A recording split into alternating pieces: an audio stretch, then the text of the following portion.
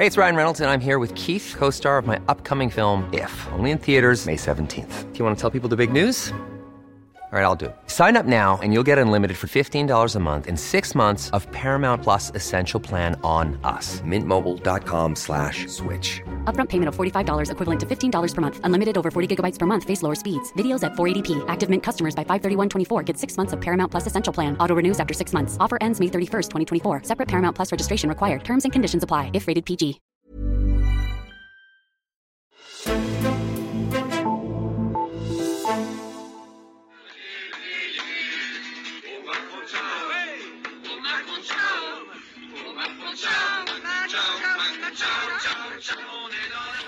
Ja, Emmanuel Macron har ikke den største stjerne blandt Gilets Jaunes, den bevægelse i Frankrig, der i de seneste uger har gennemført store demonstrationer rundt omkring i hele Frankrig.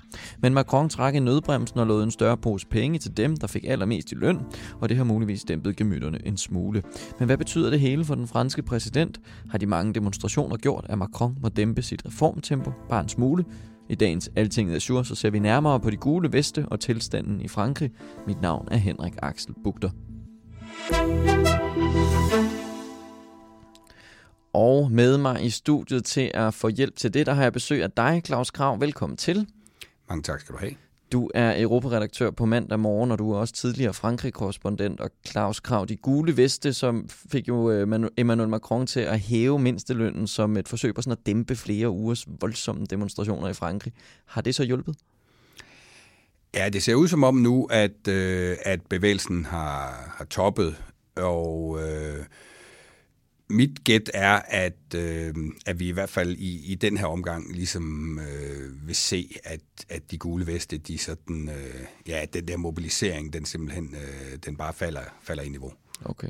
Hvad er det, sådan Macron prøver på at få til sådan generelt i det franske samfund, og hvad er det, han har af værktøjer, som man prøver at få virksomheder og så videre til at hjælpe til med? Jamen, han har jo ligesom gjort det klart nu, at da han nåede frem til den konklusion, at han blev nødt til at droppe de planlagte afgiftsforhøjelser, og han samtidig sagde, at han ville øge mindstelønnen med 100 euro om måneden, der sagde han, at det var ikke noget, som kom til at koste arbejdsgiveren noget. Det var altså den regning tog staten. Mm-hmm. Men samtidig har han så gjort det, at han har samlet nogle af en meget stor flok af de franske topchefer til møde i Élysée-palæet, og der har han ligesom lænet sig meget kraftigt ind over dem og sagt, prøv at høre venner, vi skal have det her samfund til at hænge sammen, så jeg synes også, det vil være en rigtig god idé, hvis I gav nogle ekstra store julegratialer, og det er der faktisk rigtig mange af dem, som har indvilget i at gøre. Så det kan jo virkelig lidt utraditionelt, men omvendt så er det jo også en måde at brede ansvaret ud og sige, hvis vi gerne vil sanere de franske statsbudgetter, så kan det jo ikke nytte noget, at staten skal samle regningen op hver gang. Og hvis vi så ser lidt på den her gule veste bevægelse, så de har jo ikke en egentlig frontfigur som sådan, og det der fik det hele til at eksplodere, det var de her afgifter på benzin. Og altså, hvad kan man sige, demonstrationerne fortsat efter, at Macron han ligesom afløste de her afgiftsstigninger. Så hvad er det ellers sådan, Gilets Jaunes handler om?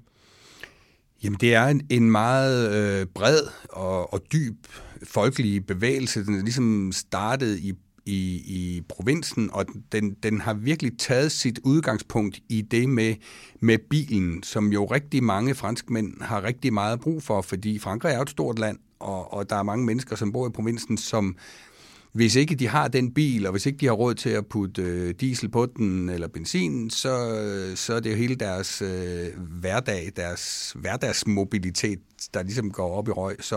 Så de tog de gule veste på, og så blokerede de rundkørslerne rundt omkring de franske byer, for på den måde at markere sig, og så voksede det jo voldsomt. Altså det hele startede faktisk med en underskriftindsamling tilbage i maj måned, hvor der er en 32-årig kvinde fra en Paris-forstad, der laver den her underskriftindsamling, starter den op og siger, at vi vil gerne være med til, at vi skal løse klimaproblemerne og dæmpe forureningen fra transporten. Det kan bare ikke nytte noget, I gør det på den her måde, sådan så det også med den lille bil, Le Bagnole, der skal betale mere for vores diesel, som hedder Le Gasol. Altså så Le Bagnole og Le Gasol, det er de to ting, som er meget vigtige for jævne mennesker, både ude i den franske provins, men også i Paris' forstæder, som jo er enormt vidtstrakte, og hvor man ikke bare kan komme på tværs fra det ene til det andet. Så det er meget folkeligt, og Macron havde insisteret ugen før på, at han ville ikke, selvom der var det man kalder en malaise social, altså der var ligesom et oprør over, at det gik ud over købekraften for de allerfattigste og sådan noget, så mente han ikke, at man kunne ligesom ofre det her, fordi det var et vigtigt skridt i forhold til klimaforpligtelser og sådan nogle ting. Men så gik der en uge, og så vendte han fuldstændig rundt. Ja. Man har også, der bliver sunget mange sange om Macron i forbindelse med de her protester. Han får sådan et billede, som om han er voldsomt arrogant. Altså hvad er det, der har gjort, at han har fået det image? Det er simpelthen, at han i nogle konkrete situationer vitterligt har udtrykt sig på en sådan måde, så det kommer til at fremstå, som om han slet ikke har nogen forståelse for, hvor svært den lavere middelklasse i Frankrig rent faktisk har ved at få tingene til at løbe rundt i hverdagen. Og det kan man sige, det er måske ikke så mærkeligt, fordi han har jo ikke haft meget kontakt med virkeligheden, når man ser på, hvem han er som menneske, fordi han har gået på de fineste skoler, han har arbejdet i virksomheder blandt eliten, han har været rådgiver for diverse politikere, og så har han haft en periode som minister. Han er jo også, altså det er jo første gang, han er valgt til noget som helst. Det var, da han blev præsident. Okay. Han blev jo netop valgt på at ville gennemføre en masse reformer. Der var pensioner og sundhed og skatteområdet. Hvad har den her bevægelse med de gule veste ligesom betydet for Macrons mulighed for at gennemføre de reformer? Jamen, det er jo i hvert fald første gang, hvor han ligesom har måttet kravle ned ad træet.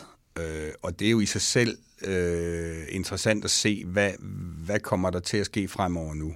Har franskmændene ligesom fået færden af, at de kan stoppe reformerne? Fordi det hører med til historien, at han har gennemført rigtig mange reformer. Han fik altså arbejdsmarkedsreformer, togførerne på hele de franske jernbanenet osv. Der har han jo fået gennemført nogle ting der, som man ikke tidligere har gennemført. Så han er kommet langt, men der forestår flere store reformer nu om pensionssystemet, om sundhedsvæsenet og sådan nogle ting. Og det kommer ikke til at gå stille af. Nej, det har vi jo set, hvad der sker, når det er. Men Frankrig, de har jo også med Macron ligesom forsøgt at blive eller i hvert fald få skubbet Europa fremad, hvis vi ser lidt på EU-delen, hvor de ligesom er gået sammen med Tyskland og meget har sagt, nu skal vi komme med nogle. Det har lidt været som et slags modsvar på alt det kaos, der har været over hos Donald Trump, og så kommer Macron og virker som en lidt mere, hvad skal man sige, leder, hvor det er, han ligesom har en retning for Vesten. Hvad med alt den dagsorden for Macron? Altså kommer han stadig til at være den der lidt mere globale leder, et forsøg på i hvert fald, eller bliver han mere national nu? Jeg tror, at man skal lægge mærke til, at hans dagsorden er i virkeligheden, den er selvfølgelig en fransk reformdagsorden, og også en europæisk reformdagsorden. Men han gør jo det, at han italesætter som han taler om den europæiske suverænitet. Han taler om, at EU skal være et EU, der beskytter, at man skal styrke de ydre grænser, og at man skal udjævne sociale uretfærdigheder. Et eller andet sted, så kan man jo sige, hvis du ser på det relativt pæne løft, han laver på mindstelønnen på 100 euro om måneden, det ligger jo faktisk i forlængelse af, at Portugal har en rød regering, som har pumpet, noget mere købekraft ud til den fattigste del af befolkningen. Vi har også lige set i Spanien, at den spanske premierminister har meddelt, at man øger mindstelønnen dernede med 21%. Og så kommer Macron med det her. det er jo i virkeligheden udtryk for en lidt rød bølge i Europa, at man siger, nu skal de fattigste i samfundet altså have noget mere købekraft. Og det tror jeg er noget, han vil bruge op til Europaparlamentsvalget her i maj, hvor det er vigtigt for ham at vise, at EU kan levere på borgernes bekymringer. Hvis vi så lige prøver at krølle det hele sammen her til sidst, altså hvordan bliver fremtiden for Emmanuel Macron nu, når det er, at der ligesom har været et bevis på den her gule vestebevægelse, altså at den lige pludselig er eksisteret. Hvad kommer det til at betyde for Macron? At det er en lille smule tidligt at sige det endnu, vil jeg sige, men jeg vil sige, da den kogte op for alvor, der blev den jo enormt stor, den her gule vestebevægelse. Og det var også helt tydeligt, at hos Macron og hans premierminister Edouard Philippe var de virkelig nervøse. De gik så langt, så de inviterede alle de andre politikere fra de andre partier ind, og blandt dem var også Marine Le Pen, som var inde til en konsultation med premierministeren, fordi de gerne ville høre, hvad hun havde at sige. Så det viser noget om, at de virkelig har været nervøse. Så synes jeg omvendt, man må sige, det udspil, de så kom med, det var meget konsekvent. Altså fordi de tog afgiftsforhøjelserne af bordet. Premierministeren sagde, at det skal ikke være en skat, som splitter nationen. Ingen skat må splitte nationen, sagde han. Og så tog de det væk, så øgede de mindstelønnen, så gik de ud og lagde pres på virksomhederne og sagde, I bliver også nødt til at bidrage til det her. Lad os se, hvor det ender henne. Der er ingen tvivl om, han har fået et banesår. Det er for tidligt at afskrive ham endnu. Samtidig så vil jeg tro, at dynamikken internt i EU, og nu med den nye tyske CDU-leder, Annegret Kramp-Karrenbauer, at jeg tror nok, de skal finde ud af det. Der er et meget stort imperativ i Tyskland, der hedder det europæiske imperativ, og det at vi har den tysk-franske akse, og det skal vi få til at spille sammen.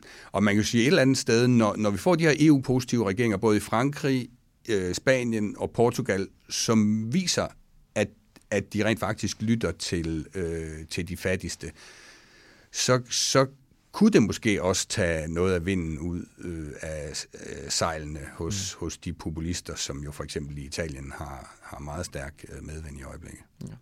Claus Grav, vi må holde øje og se, hvad der sker med hele bevægelsen og Macrons politiske liv dernede. Du skal i hvert fald have tak for, at du kom forbi og gjorde os klogere. Det var en fornøjelse. Claus Grav, der er Europaredaktør på Mandag Morgen. Men inden vi runder helt af, så har jeg fundet 3 historier frem til dig. En ny undersøgelse fra Aarhus Universitet dokumenterer, at AU-forskere føler sig presset på ytringsfriheden. 16% af forskerne på universitetet har således følt sig udsat for pres til enten at ændre, udskyde eller undlade at offentliggøre forskningsresultater inden for de seneste 5 år.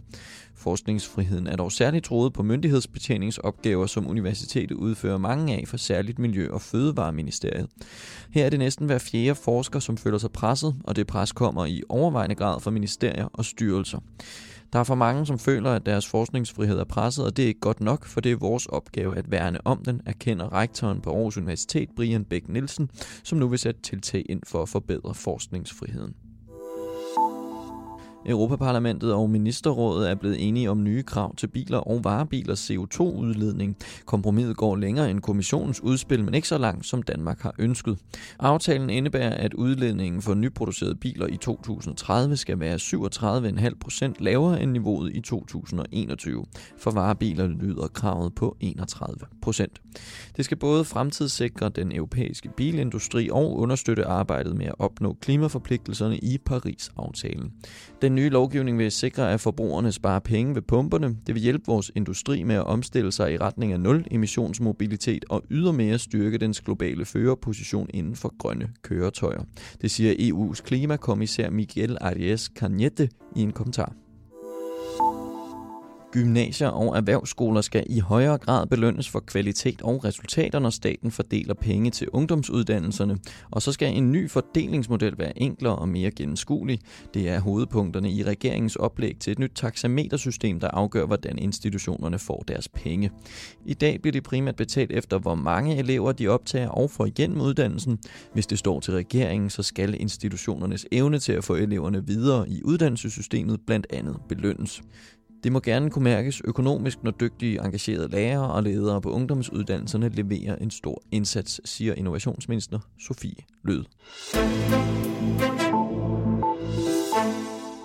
Tak fordi du lyttede med til dagens Altinget Azure. Husk at fortælle din omgangskreds om os, så vi når endnu længere ud. Og du må også fortsat gerne vurdere os i din podcast-app. Skriv til os på podcast@altinget.dk. Mit navn er Henrik Axel Bugter, og vi lyttes ved.